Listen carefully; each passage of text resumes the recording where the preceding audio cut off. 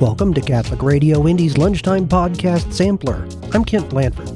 Each week, we'll bring you a sampling of some of the best Catholic podcasts being prepared and shared out there on the internet. Here on Catholic Radio Indy, we produce a program on Catholic philosophy that we call the Catholic Cave. The podcast version can be found at catholicradioindy.org. And today, I'm going to be sharing a Catholic philosophical podcast from godsplaining.com. In this episode, Father Bonaventure Chapman welcomes Professor Michael Gorman of the Catholic University of America School of Philosophy to discuss what it means to be a Catholic philosopher.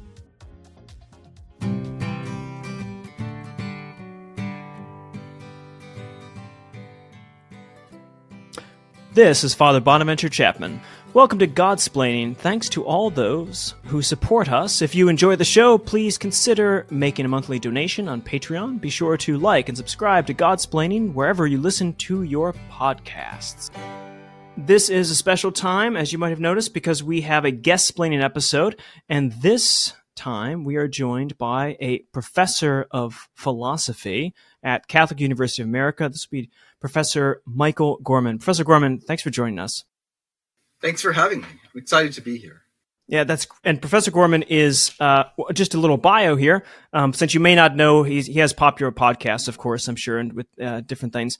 But his work mainly academics, of course, as ordinary professor, but really extraordinary. But that's just how it goes. The title is ordinary. Extraordinary is the one where you come in occasionally.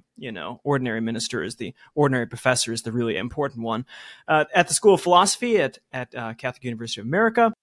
Now, what's distinctive about Professor Gorman, of course, is he's got a German type of background in the sense that he has two doctorates. He is not only a doctorate in philosophy, but also a doctor in theology. So Professor Gorman did some studies in Toronto, his BA, and then Catholic University of America for the PhL, and then the State University of New York at Buffalo, working under Professor Gracia for a PhD in philosophy, before then saying, well, let's do theology at Boston College, which is run by a particular religious order that is not the Dominicans. And he got a PhD there. And then after teaching for a bit, joined the Catholic University of America to teach. He is known for a number of books and articles, but the most important one, I suppose, for anyone listening to this podcast is a devotional work called Aquinas on the metaphysics of the hypostatic union. So this is great for Lent or Advent reading. It's a philosophical discussion of the hypostatic union of Christ as two natures, one person sort of thing. So, Professor Gorman, did I miss anything with the introduction, or do you have any other devotional reading that's in the works? Devotionally. No, that's great. Thanks. Fantastic. Professor Gorman, you have a doctorate in both philosophy and a doctorate in theology. So, other than a desire for severe pain and academic, torture, what made you want to get a doctorate in both of these things? Well, okay, so actually it's a sort of good example of why you should not try too hard to plan your life. My original plan was to get the master's or licentiate in philosophy and then to go on and study theology and be a theologian. I got married. My wife was studying engineering in Buffalo, so I was just kind of hanging out. But then her studies took longer than we had planned. And to make a long story short, I needed something to do. So I entered this philosophy program and got a doctorate in philosophy. And then I went on and did the theology degree. And then I applied for jobs in both fields, and I ended up in philosophy. So it's a good thing I had that degree.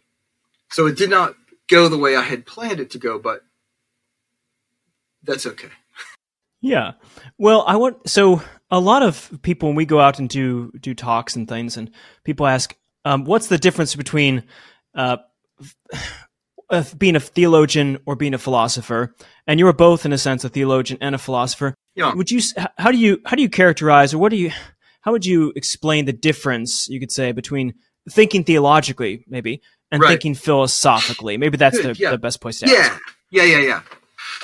There's two ways to think about that question. One is what conceptually is the difference between the two fields? And the other one is sort of more sociological. What is it like to do one or something. But I take it you're interested in the first one. So yes, that's right. Yeah. So what philosophy and theology have in common, in contrast with other fields of study, is that they ask maximally fundamental questions, maximally basic questions. So, if I have a question for you about some point of grammar, that's a good question, but it's not a very basic question. But if we start talking about grammar and after a while we're like, whoa, what are words in the first place?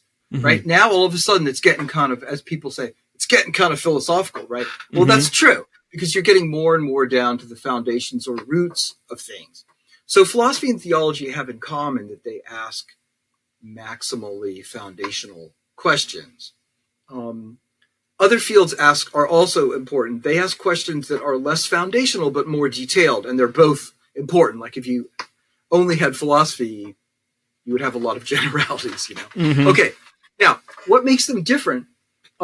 Philosophy does the main thing. There's like a primary thing and a secondary thing. The primary thing is that theology relies in part on revelation. So you can appeal to divine revelation and say, this is true, and we should accept it because God has revealed it to us. Where in philosophy, you don't make that move. You use natural reason, unaided by revelation. So that's the primary difference. The secondary difference is that in philosophy, you're mostly talking about created things. You do talk about God, but mostly when you talk about God in philosophy, you're talking about God as the cause of created things. Whereas in theology, you're mostly talking about God, and when you talk about created things, you talk about them in their relationship to God. This is not a hard and fast distinction. That's why I keep saying things like mostly. But it does make a difference. And the only other thing I would want to add here is that's I suppose fairly clear conceptually, the distinction that I just laid out. But in practice, I think it's important not to be too obsessive or scrupulous. When you're trying to solve a problem, just try to solve the problem. And if you're doing philosophy for a while, great.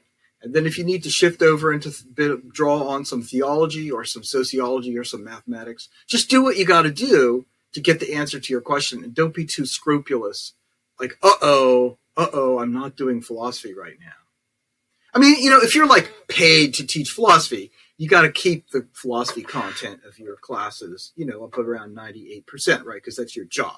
But if you're like being a normal person and you're just trying to think things through, it's the distinction between philosophy and theology is interesting and it's important, but it's not like you have some obligation to stick to one particular mode of inquiry.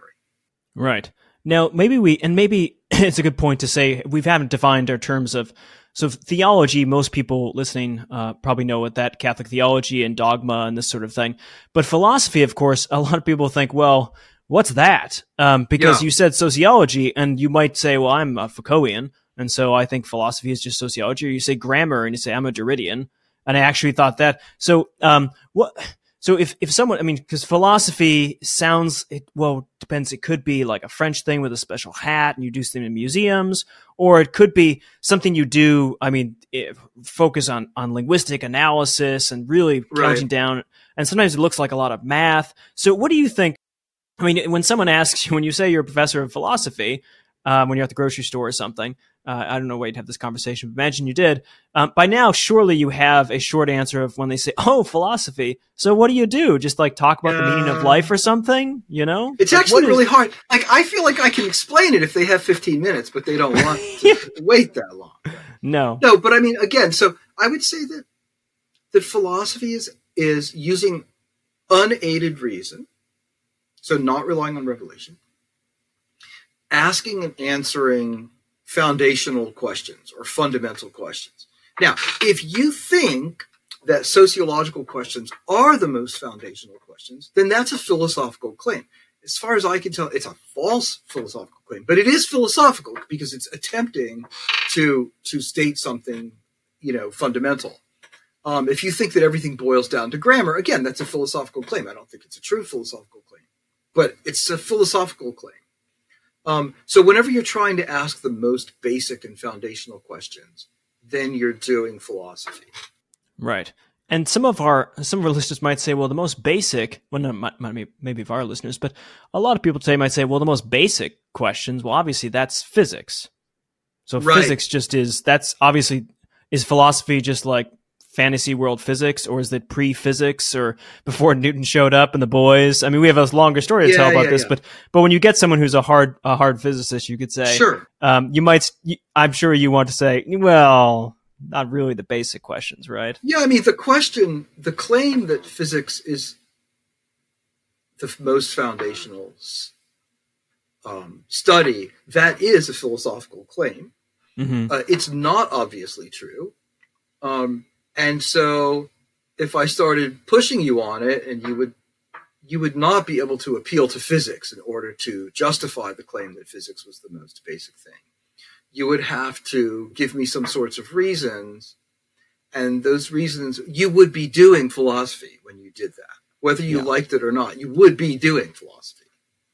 Now, it maybe turns out that, it's theoretically possible that philosophy turns out to be this tiny field, and all it really can show is that physics is the most foundational thing. Apart from that little tiny rump philosophy. Okay. Yeah. But I don't think that's true. It's not a stupid idea. Yeah. This is Quine's view. This is Quine's view, basically. I guess so. Quine, I think. I guess so. Yeah. Yeah. Yeah. Do enough for the sciences and let it go. All right. Now, what's interesting, of course, so switching over to the Catholic side of things. So in the Protestant tradition, which I grew up in, philosophy and theology were like, well, I don't know, Athens and Babylon or something, or I'm sorry, Jerusalem and Babylon. This was something Jerusalem and Babylon, yeah. I mean, in the Protestant seminary curriculum, you start out with scripture and then you do theology, and then if you're nuts, you might do philosophy on the side or something. Yeah. Whereas in the Catholic tradition, you start off with philosophy, right, and then you do theology, and you might do scripture kind of mixed in with this sort of thing. So it's the exact opposite. Protestants are extremely suspicious of philosophy. Right. That's the wisdom of man, not the wisdom of God. But Catholics are not. We seem to be traditional. I mean, some of the greatest philosophers are Catholic. Right. Catholic, Descartes, Thomas Aquinas, Augustine, sort of thing. So, but what would you say? What's distinctive about Catholic philosophy? To be a good philosopher, do you have to be Catholic? Does a Catholic philosopher add something different to the game? Is there something that makes you a card-carrying Catholic philosopher other than are you just a philosopher that goes to mass? Or do you philosophize in a particular way? Or is there more things that are open to your philosophical acumen, you could say, as a Catholic? Like, are there doors open to your philosophical tool chest or different things in there? Or what do you think, what's the relationship to Catholic philosophy? Yeah. No, it's a tricky question, because if you could go over the edge and end up saying that Catholic philosophy means philosophy that's beholden to revelation, but then that's what theology is, right? Yes. So I think I would put it this way, that a Catholic you could just be a philosopher who goes to mass, and you'd be a Catholic and a philosopher, but you wouldn't really be a Catholic philosopher in the sense that we're trying to get at here. I would say that on a sort of minimalistic definition, a Catholic philosophy is one that doesn't rule out the faith. It's open to it. So if you're like a hardcore materialist, that's not consistent with the Catholic faith. And if you're, some kind of, many kinds of Aristotelianism are kind of open to the faith in the sense that they don't contradict it. And so you could keep thinking and end up saying Christian things.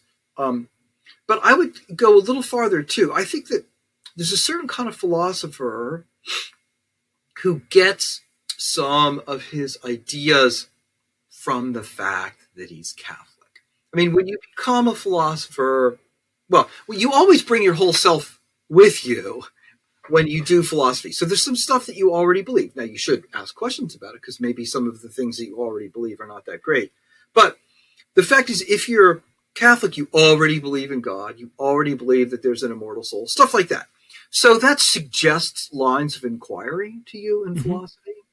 Now, it doesn't sort of become philosophy as such unless you can give purely rational arguments for it, right? So if you're a Catholic and a philosopher and you say, so it's got to be the case that God exists, because, I already know that I'm Catholic.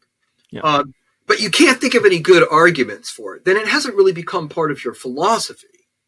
But if you can come up with good rational arguments for it, now all of a sudden you have a philosophical belief in God. But yeah, you got a tip from theology or from the faith, and that's fine. Yeah. I like that. I like to get a little help from the faith to do these things. That they're philosophers and it can get help from the faith, and faith, I expect we'll talk about in a second, can get help from philosophers. So do you think let's put it this way, what has the faith, or the Catholic faith, how has that helped philosophy in any way? We live in a fallen world, of course, and so if we were in a pre-fallen world or something, maybe philosophy could continue on as a perfect discipline without any sin or distractions or something. But you might imagine, since we live in a fallen world, and that affects, of course, our minds and not only our wills and this sort of thing, that everything needs to be helped by the grace of Christ, or by the grace of sacraments, and by the church, you could say. Do you think there is there any way that the faith has helped you, or just people, to think better philosophically? You said it gives you more things. Would you say that's what it reminds you of certain things, or is there a way the faith helps? And then we'll turn around and talk about how philosophy can help the right. faith. Well, good. So, in one way, it does just give you stuff to think about. But I think it's more than that. If you, in fact, are a Catholic or any kind of believing Christian, there's stuff that you're already committed to. And that serves as a kind of guardrail. Mm-hmm. So there's certain views. You may entertain crazy views while you're thinking. That stuff happens. But you're not going to go over those guardrails. So you'll be like, whoa, what if atheism were true? What would that be like? But you don't actually go, yeah, I guess I'm an atheist now, right? So so it kind of keeps you, from going off the cliff. Now, again, it hasn't. If the only reason that you have not given up belief in God is faith, that's not bad, but it's not philosophy. Mm-hmm. So it doesn't substitute for philosophy, but it can keep your philosophy from going too far off the rails. So, if I'm thinking through a philosophical, line of thought, and I end up with some conclusions that manifestly contradict the faith, I can tell that they're wrong. Now, I might not know why they're wrong. It might take me 20 years, or I might never figure it out. I might go to my grave like, I don't know what's wrong with that. It looks like a good argument to me, but I know that it's not a good argument. I guess I wish I were smarter, That can happen. That's fine. But it's good for your philosophy that, I keep using this metaphor, but that you have guardrails. Yeah, I like that because, so much in life, like in the moral sphere, the church provides sort of guardrails, so you don't have to come up with. If you ask someone like, "Well, why is murder wrong?" You think, "Well, because you're not allowed to kill innocent people," and you think, "Okay, well, why is not that?" And you can kind of really go on this and keep going down. And eventually, they're going to have to. It's going to get to a fundamental issue, but the church provides as well. It's just we've got the Ten Commandments here. We have particular precepts of the church, and it gives you. I like guardrails, and I suppose we feel today in modernity that that's a disappointing aspect. And we might feel for some reason that we don't need guardrails, and that's like a second order thing. But I suspect that anyone who's reflected for a moment on parenting or just living as a human being, guardrails are really great. Maybe not in bowling, but in general in life, it's nice to have some like markers or buoys that you're steering between, so that you don't have to reinvent. Right? It's the idea of having autonomy and coming to everything yourself is not only Herculean and insane, but I don't think it's that attractive, right? Yeah, that's probably right. I think it's also... I'm tempted to say that, in a way... Okay, so here's a thought that sounds attractive, but that I think might actually be backwards. I've never said this before, so we're just going to see what happens here. I'm making this up as I go along. So here's the thought. really smart people don't need guardrails. Guardrails are for like people who aren't that smart, but philosophers don't need guardrails because they can figure everything out for themselves. Okay. That has a kind of plausibility to it. But I would say that if you actually get engaged in the process of doing philosophy, one of the things you notice is that you develop the ability to think up views that are actually so much crazier than the average person could ever think of. Yeah. And so you can go much farther off. I mean, not just like over the edge of the cliff, but like deep into outer space. And the better you are at philosophy, the worse it can get. So there's a funny way in which if you're very philosophically skillful, you need guardrails even more. Right. No, I think that's what a great thought, because the average person, crazy thoughts might be that they're aliens and they visited the earth and this sort of thing. But a philosopher isn't going to believe that, most likely, but he might believe that there are infinite versions of you spanning different multiverses at every given moment that you have no communication with whatsoever. And you might think, well, what happened to evidence? I don't understand. So that the mind, as it goes more expansive, needs more assistance than less assistance. If you're not trying to expand as much mentally, then maybe it's okay to have fewer guardrails on it. I like that. Okay, so we've talked about how the faith might be helping philosophy, but you've both theology and philosophy, but you do most of your work in philosophical theology or just philosophy, straight philosophy.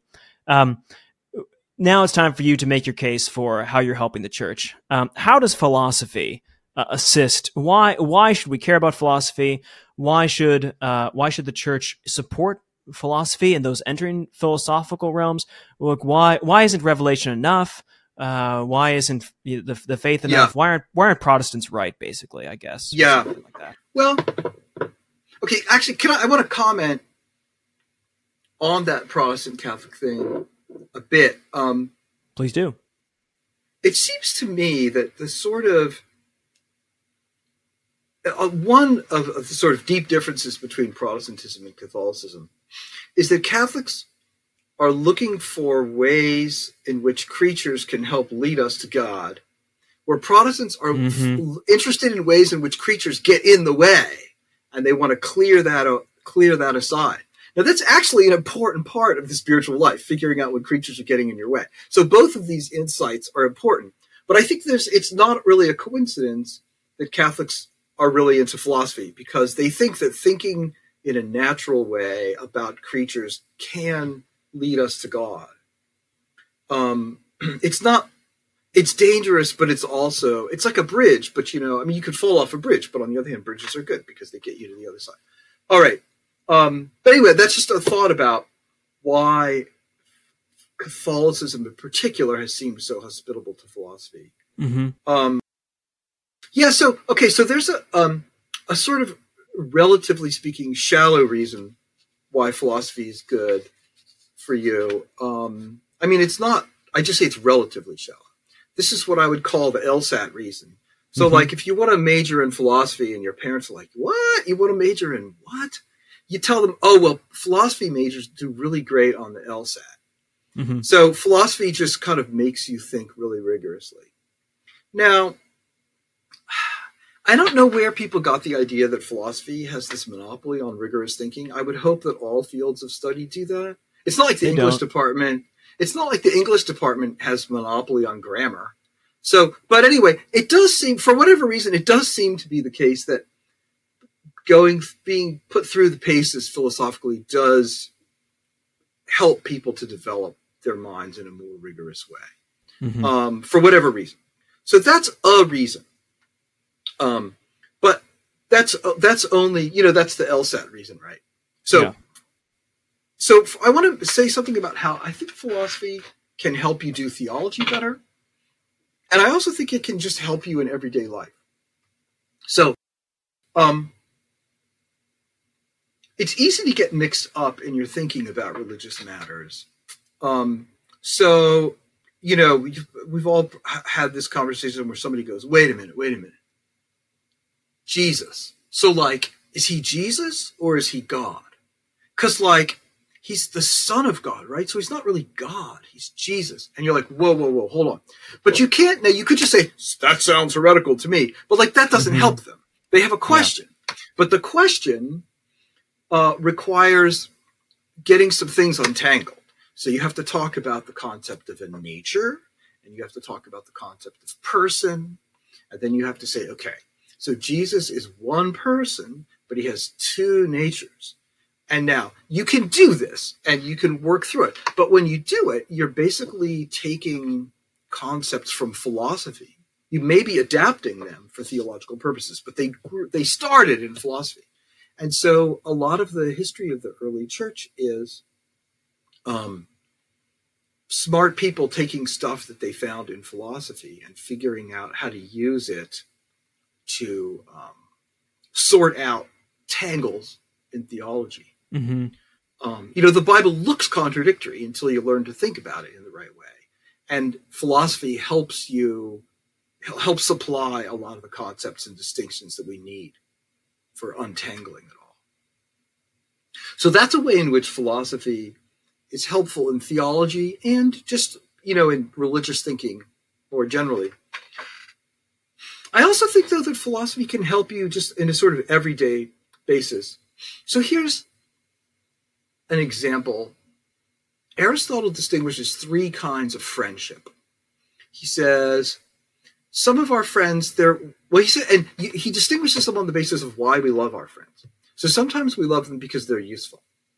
And sometimes we love them because they're pleasant. And sometimes we love them because we respect, their virtuous character. Now, it might sound funny to say love and to say friendship here, right? So let's just reconfigure it and call this like his theory of human relationships. That was the terminology that I once heard used by an old confrere of yours, Kurt Pritzel. Father Pritzel called Aristotle's theory of friendship Aristotle's comprehensive theory of human relationships. Yeah. It takes a lot of pressure off, right? Because then you're not really, are those really your friends? Friends. Yeah. So like the person who fixes your car. That's a relationship that you have with someone, and you provide him with a living and he provides you with a functional car. That's a human relationship. That's one type of human relationship. There's another kind of human relationship where you hang out with people because they're funny. And then there's this last kind where you hang out with them because you really respect their character and they're such good people. Now, all three of these kinds of friendship or human relationship, they're fine. There's nothing wrong with any of them.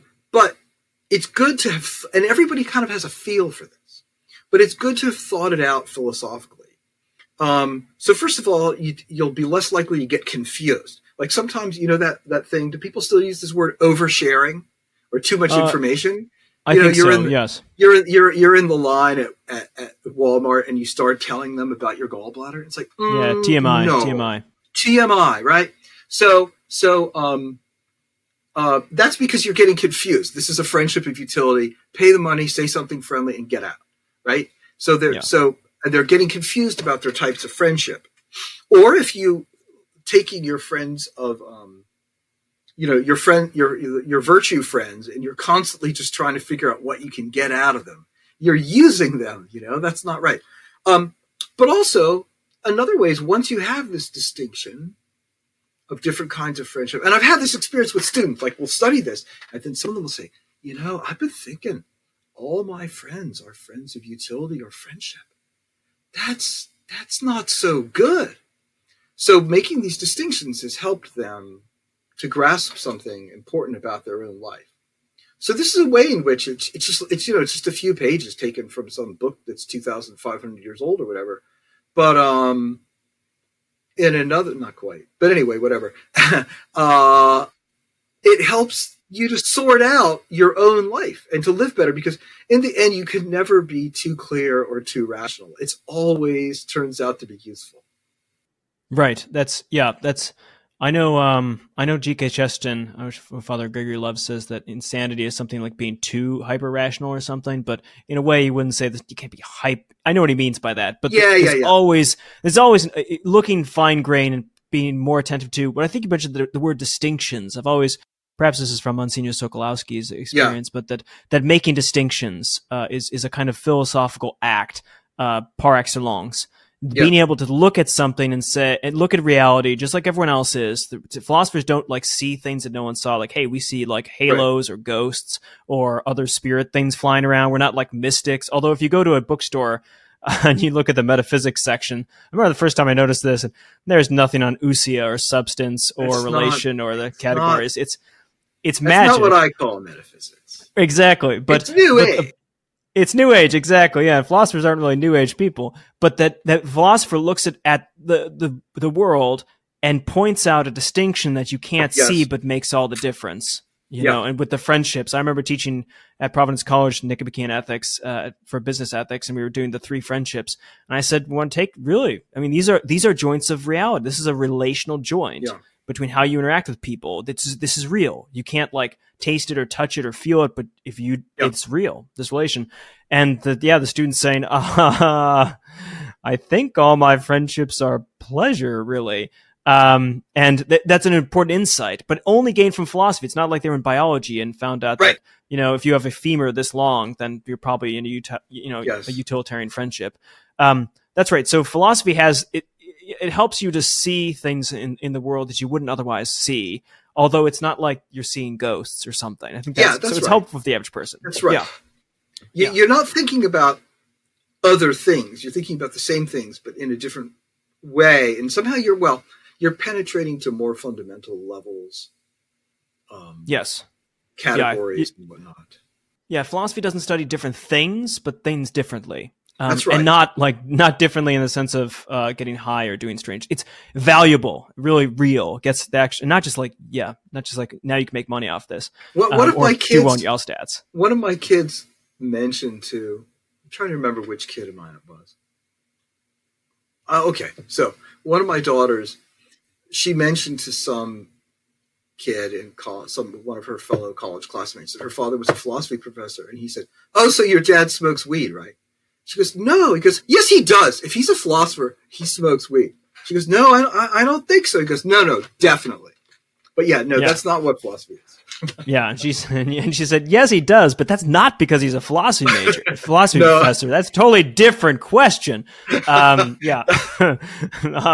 So, okay, good. So I like this. The reason philosophy is helpful in this way in seeing life. Now, the question and we talked about, so Aristotle showed up here and Thomas Aquinas, of course, and people listening might say, yeah, philosophy has been great and give some concepts from Aristotle in Nicomachean Ethics and Thomas Aquinas and the Summa Theologiae and other places, and Augustine, perhaps in the Confessions.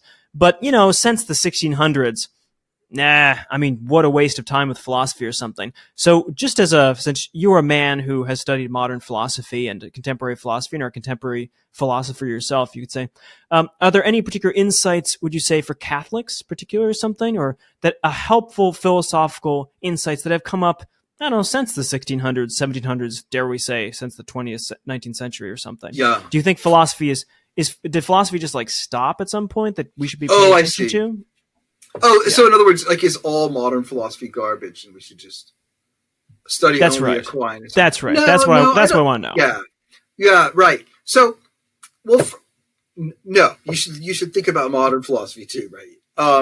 But why? So, one answer, which is true as far as it goes, but which I don't really like, it bothers me. One answer is you should study modern philosophy because you need to know how to refute it. But that's you do need to know how to refute bad things. I guess that's true. But that's a bad attitude, right? When your whole approach is like, how can I beat on this thing? So that's fine, but you also have to be on the lookout for the good stuff. Mm-hmm. Now, one thing that's weird is sometimes philosophy that's bad is bad in a really good way, meaning that it gets confused, but then when you try to figure out what's wrong with it, you learn a lot of stuff that you would not have learned in any other way. Here I'm sort of riffing on something that the Catholic philosopher, Elizabeth Anscombe, said about David Hume. She said, boy, a lot of his ideas are ridiculous, but it is very hard to figure out why, and you learn so much. So that's already something. But also, And so they force you to, so when somebody comes up and says like maybe causation is not a real fact in the world, that forces you to go back and actually think about what you mean by causation. And right, which Hume is sort of an example of that. Okay, so another thing is there's a lot of things that need to be thought about that because we know more about the world than Thomas Aquinas did. You know, everything having to do with science, pretty much everything. I mean, he didn't have everything wrong, but quite a lot. And so sometimes it doesn't matter. A lot of times it doesn't matter, but sometimes it does matter. But also I think that there have been insights that modern philosophers have thought about more. So let me mention just two examples. One of which I haven't given a whole lot of thought about, but I think this is right, is that I think modern people tend to think more about historical processes and how things change throughout history. It's not like, you know, people 800 years ago didn't know that things changed, but I don't think they gave that as deep a level of thought as some modern philosophers have done. But another thing that I find interesting, and in a way this seems like picky and technical, but I think it's actually super important. It's something about language, which was not absolutely seen for absolutely the first time, but really thought about and developed in a really remarkable way around the middle of the 20th century, is what they call speech acts. So if you just like take Augustine and say, like, what do you think about language? Mostly what he's going to tell you is you use it to say what you're thinking. And he's aware it's a little more complicated than that. And like the medievals knew about contracts and vows and stuff. They had to, right? But in the middle of the 20th century, some philosophers like J.L. Austin and John Searle spent a lot of time thinking about things that we do with language that are not making claims about what's true. So we greet people, we ask questions, we give commands. There's a lot of ways to use language. And I think that in some form or other is going to become a sort of part of the permanent inheritance of philosophy. And, you know, there should be like, well, okay, yeah. Somebody, I hope somebody picks this up. There should be like a Thomistic version of speech act theory, because speech acts is a great, great idea. Yes. Well, that's so okay. So dear listeners, if you're thinking about doing graduate work or something in philosophy, Thomistic speech acts, an account of that, Professor Gorman has given you the green light for that, and would be happy to have you study under him. Yeah, that sounds like fun. Oh my gosh. Yeah, and it would be because, and especially since I mean, even in the priesthood aspect, I mean, consecration and the acts that we do with a confession. I mean, thinking about the absolute, we do a lot with words because, well, shockingly, Christ is the Logos and He's the Word of God. So language that does things, Christ, you know, God in Genesis creation speaks forth great. There's lots to say about this. So, so please, if you're thinking about doing philosophy, Professor Gorman would be happy to have you.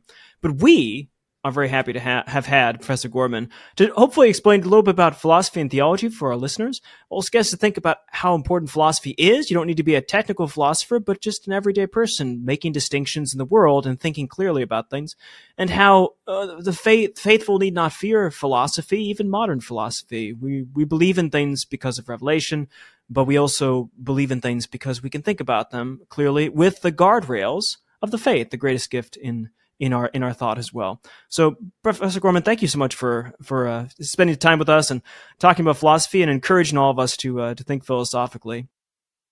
Thanks. It's been really thanks for listening. Yeah, thanks for listening to this episode, those who are listening or watching online. For Godsplaining, so follow us on Facebook, Twitter, Instagram, or subscribe, leave a 5-star review or a 5-moon review or a 5-sun review or whatever kind of review. If you'd like to donate to the podcast through Patreon, follow the link in the description on the page. You can also follow the links in the description to shop Godsplaining merchandise and to get more information about upcoming Godsplaining events like pilgrimages, retreats, and these sort of things. So thanks again to Professor Gorman for coming on and speaking to us, and know that we're praying for you, and may you be praying for us in our work in evangelizing and spreading the good news of Jesus Christ.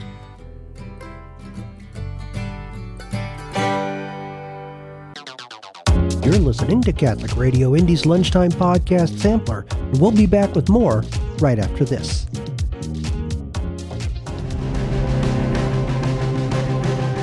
I'm Mark Tuttle. And I'm Joseph Tomasian. And I'm Timothy O'Donnell. And together we all hang out in the Catholic Cave. In the Catholic Cave, we discuss what it means to be an ultramontane lover of thinking. And we do that each and every week on Catholic Radio Indy. You can hear the Catholic Cave Saturday at 9 a.m. and Sunday at 11 a.m. And anytime by pressing the podcast button on the Catholic Radio Indy website. Thank you for listening. You can hear the Holy Mass every day at 8 a.m. right here on Catholic Radio Indy. Welcome back to the Lunchtime Podcast Sampler on Catholic Radio Indy. Our next offering comes from the good folks at AscensionPress.com. In this episode of Tightrope, host Colin MacGyver is joined by his son Leo in a discussion of school, saints, and little sacrifices.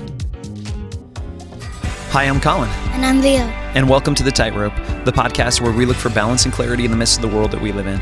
I doubt that any short podcast is going to give you balance and clarity to last forever and ever. The simple hope is that each week, we can take a step forward. Leo came into the room and asked if he could be on this week's episode of The Tightrope. Actually, he just said, "Can I record with you, Dad?" And at first, unfortunately, I said... He said no. And then I thought for about 4 seconds and I said... Yes. Exactly. Because it's always a good idea to record with Leo. He has so much insight to share with us. And my original idea for this week was to talk about a more diverse cloud of witnesses, to talk about the saints and to talk about some of the things that have happened in terms of canonization over the last 25 years. And I'm still going to talk about that, but I want to talk to Leo a little bit first because he had a big milestone yesterday. He went back to school for the first time since COVID began. And how was it to go back to school, Leo? It was good. It was good. We're across the street at St. Scholastica. If you aren't a regular listener, you don't know, my wife and I both teach at an all-girls Catholic high school, and across the street is St. Peter Catholic School, where my son Leo and my daughter Zaylee go. What made it good to go back to school? That my friends are there. And there you have it, folks. One of the most important elements of education is community. As a matter of fact, it's kind of fashionable in the learning world to call a school a learning community, which is exactly what it is. So his friends were there. What are some other things that were kind of different and cool about yesterday? I was upstairs and I have a lot of teachers. Yeah, so Leo going into 4th grade, things have shifted a little bit, and now he's got multiple teachers. But did you go to a different classroom or did they come to you? They come to you. Right, so a lot of adjustments. And what did you have to wear all day that you didn't used to have to wear? A face mask. Yeah. So a lot of listeners out there feel your pain. Wearing face masks is not particularly fun. But what would be the reason for wearing them, bud? So you do not get COVID-19. Yeah, and so you don't get COVID and you don't spread COVID, and it's not a fun thing. But Leo, you are a spiritual genius. So when we have to do something uncomfortable, what should we do? We should do it. We should do it, and what should we do in terms of our prayer with it? Do the sacrifice for Miss Elise Angelette. Yeah. So we make it a sacrifice, and we're praying for our friend in particular right now. I'm making prayers and sacrifices for her. So if you have to wear a mask, you have to do something uncomfortable because of COVID. Old school, tried and true, deep wisdom from our faith is that we offer things up. We offer them in union with the sacrifice of the Mass, and Leo's been reminding me of that, in particular, offering up some sacrifices for our friend. Let's see, Leo, anything else you would say about the first day of school before we move on and talk about saints? Yes, my friends were there. Yes, your friends were there, and that is so key. So I know people are in different situations, and some have opted for a remote option, and maybe there's a challenge of ensuring that your kids are able to connect with friends and that sort of thing. Let's all pray for each other. I know it's going to be different in different places, but yeah, the school year has begun. Education, whether virtual or in person or all the many different things, is happening, and it can happen, and it should happen, because the development of our children is absolutely critical. I wanted to talk this week about saints, and I'm kind of still responding in a certain sense, although hopefully not reactively, but proactively, to some things that happened surrounding the comments of AOC last weekend when she talked about St. Damien of Molokai and was making, I think, actually a point that should be made, that our national and international habit of holding people up to be honored, our hagiography, as you might say, our national way of honoring people, it should be more diverse. There should be more women. There should be more people of color. And that's actually, I think, correct and indisputable. What she did say, though, is that this particular saint was a sign of colonialism and white supremacy. And I think that rubbed a lot of people the wrong way, including some Hawaiians, a lot of Hawaiians who revere Saint Damien of Molokai as a great and holy person, who was a person of great sacrifice and great love. And I will admit that my response at first was to get kind of sucked into this adversarial thing. And then I thought, and I stopped, and I said, wait a minute. If I read Matthew 5, 6, and 7, I got to remember that one, I got to be praying for AOC, and two, I've got to not hold up this whole dichotomy of enmity and get sucked up into it. I've got to recognize that she's not entirely wrong about her main point, which is that there should be a more diverse cloud of witnesses. So I want to just talk a little bit, and I want to ask Leo some questions about saints. Is that okay, Leo? Can you answer some questions about saints? Yeah, I was born for it. Awesome. So I wanted to point this out. I was thinking about this idea that there needs to be more diversity in what we hold up in terms of statues. And of course, this was a conversation about the public square, and in particular, every state sending 2 statues of somebody to be represented in our nation's capital. But when it comes to the saints, I remembered this fact that was thrown out toward the end of John Paul II's life, that he had canonized 482 new saints during his 27 years as Pope. And not only that, he had beatified another 1,327. And this is more than the entire history of the Church. And this trend has continued through Pope Benedict and through Pope Francis. And it's a concerted effort for there to be a more diverse cloud of witnesses. Hebrews 12:1 says, "Therefore, since we're surrounded by so great a cloud of witnesses, let's rid ourselves of every burden and sin that clings to us and keep our eyes fixed on Jesus." And as Catholics, we have this tradition of saints, not those that we hold up as God, but those that we honor, those who inspire us, those who help us to keep our eyes fixed on Jesus. And in particular, those who were canonized, John Paul II and beyond, and of course before, certainly there's many that we could point to, are not just men. They are men and women, and they are men and women of every nationality, of every race, every skin color. They come from a diverse background of vocations. There are married saints, there are religious saints, there are saints of many diverse religious orders. There are saints who were kings, saints who lived poverty in the streets, saints who were very learned and wise, saints who couldn't read so well. There is a great cloud of witnesses. And I think that's important for us to look at in our Catholic tradition, and it gives us something to contribute to our national conversation, that we should be holding up those of diverse origin. And really the reason for this, that the Church holds up so many different saints, it's not like the saints need to be called saints in order to get into heaven. It doesn't so much benefit them. Those who are redeemed and enjoy the face of God, they do so. And they're just fine. They're doing great. But it's for us to have faces and voices that we can identify with. In a confirmation program each year, and some of you are involved in that. If you are involved in that, you should go out and get the Catechist Field Guide to Confirmation. Check that out. We help young people to pick out a saint that is somebody that they can identify with, somebody that inspires them in holiness. And really the message is that you can be a saint. Who can be a saint? Well, you can. We can all become who we were born to be. We can all find a saint who we identify with, maybe because they come from the same sort of background as us, or maybe just in an intangible sort of way, we identify with their charism, with their personality, with their quotes. So rather than tearing things down and rather than attacking, let's build more and more. And I think that's part of our national and international conversation, that whether in the sphere of saints or in the sphere of just people we're holding up as public figures, we want to make sure that we're doing more diverse, and not necessarily shouting and tearing things down. So I wanted to say that. And Leo just had to sit there and listen to all that. And does that sound about right? Yeah. Cool. I want to ask you, because it's probably more interesting than all the stuff that I just said, about some of your favorite saints. Who are some of your favorite saints? Saint Benedict, he had a rule book. He prayed and he did work, lots of work. He was very holy. There you go. That's actually a great summary of Saint Benedict. So he wrote a rule for monks that was all about balancing prayer and work, which is so important. And here in where we live in Covington, Louisiana, the Benedictines were very instrumental in setting up kind of the Catholic infrastructure. I say that Benedictine spirituality is like the Tony Chachere's that's poured over the cuisine of Louisiana Catholicism. So Saint Benedict, and did you ever have a cool experience with Saint Benedict? I dressed up as him.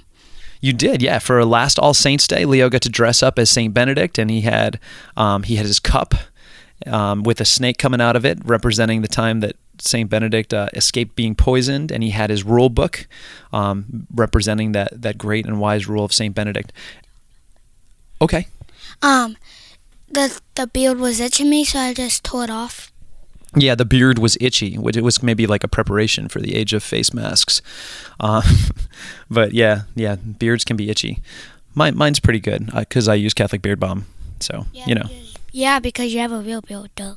Exactly, so I have a lot of time to get used to it. Can I ask you about any other saints that you particularly like? How about a saint who's a woman that you would hold up as somebody that we pray to, or that you think is really cool? Who is the angel? Who is the angel? Let's see. Well, there's a lot of different. Let's see. A woman who is.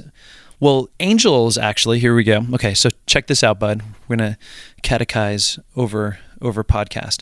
Angels are people, but they're not human people. The archangel. So there's Saint Michael, Saint Gabriel, and Saint Raphael. So Michael's the one who fights the devil, and Gabriel's the one who came to talk to Mary and was like, "Hey, Mary, guess what? God wants you to be God's mom." And she was like, "Yeah." And Raphael, no. And so none of them are. We usually depict them more as guys, although angels really don't fall into either category, which is kind of I don't know. That's a complicated discussion for after the podcast. How about a woman saint that we include almost every day when we pray, when we go to the chapel? Saint Mary.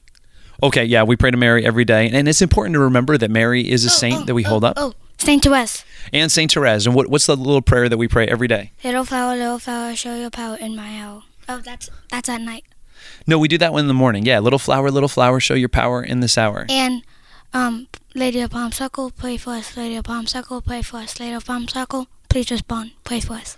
Yeah, Our Lady of Prompt Succor, yeah, which is a great devotion that we have down here in Louisiana, especially during hurricane season, but at any time of trial, we look for Mary to bring us that quick help. Can you tell us about Saint Therese a little bit? She has roses. We prayed, and then somebody gave us roses. We don't know if it was Saint Therese or a neighbor. Yeah, so Saint Therese is held up often as one who interacts from heaven as a great intercessor. Okay, I know. Yeah, we've been talking a while, so Leo's saying we should probably wrap this up. This is usually a quick podcast. Let me just kind of make the main point that there is a diverse cloud of witnesses out there, and I want to encourage you in the midst of all of this is to find out more about saints, to find out more about saints of diverse origin, find out about people who are in the process of being canonized. We were in a faculty workshop, and Dr. Ansel Augustine, who is right now working in the Archdiocese of Washington, D.C., was sharing with us about 6 African Americans who are in the process of canonization, including Thea Bowman, who we quickly went out and Amy had a giant poster made of her, which now hangs in our hallway for our girls to see. So there's a great cloud of witnesses, and I think we ought to hold that up rather than tearing anything down. It's about more. It's about building. It's about growth and a proper sense of diversity. So Leo, any parting words of wisdom before we end this episode? I have no clue what you're talking about. You sound like Socrates. He says all he knows is that he doesn't know. Because I am Socrates. There you go. So this week, let us keep our eyes fixed on the saints. Let's learn about some new saints. Let's build up a even greater sense of understanding that we're all called to be saints by seeing how many witnesses we are surrounded by. And for those of you who are working on schooling at home, or those of you who are sending your kids off to school, let's pray for each other. This is going to be an adventure this fall for sure. For Ascension, I'm Colin. And I'm Leo. Reminding you to take a step forward.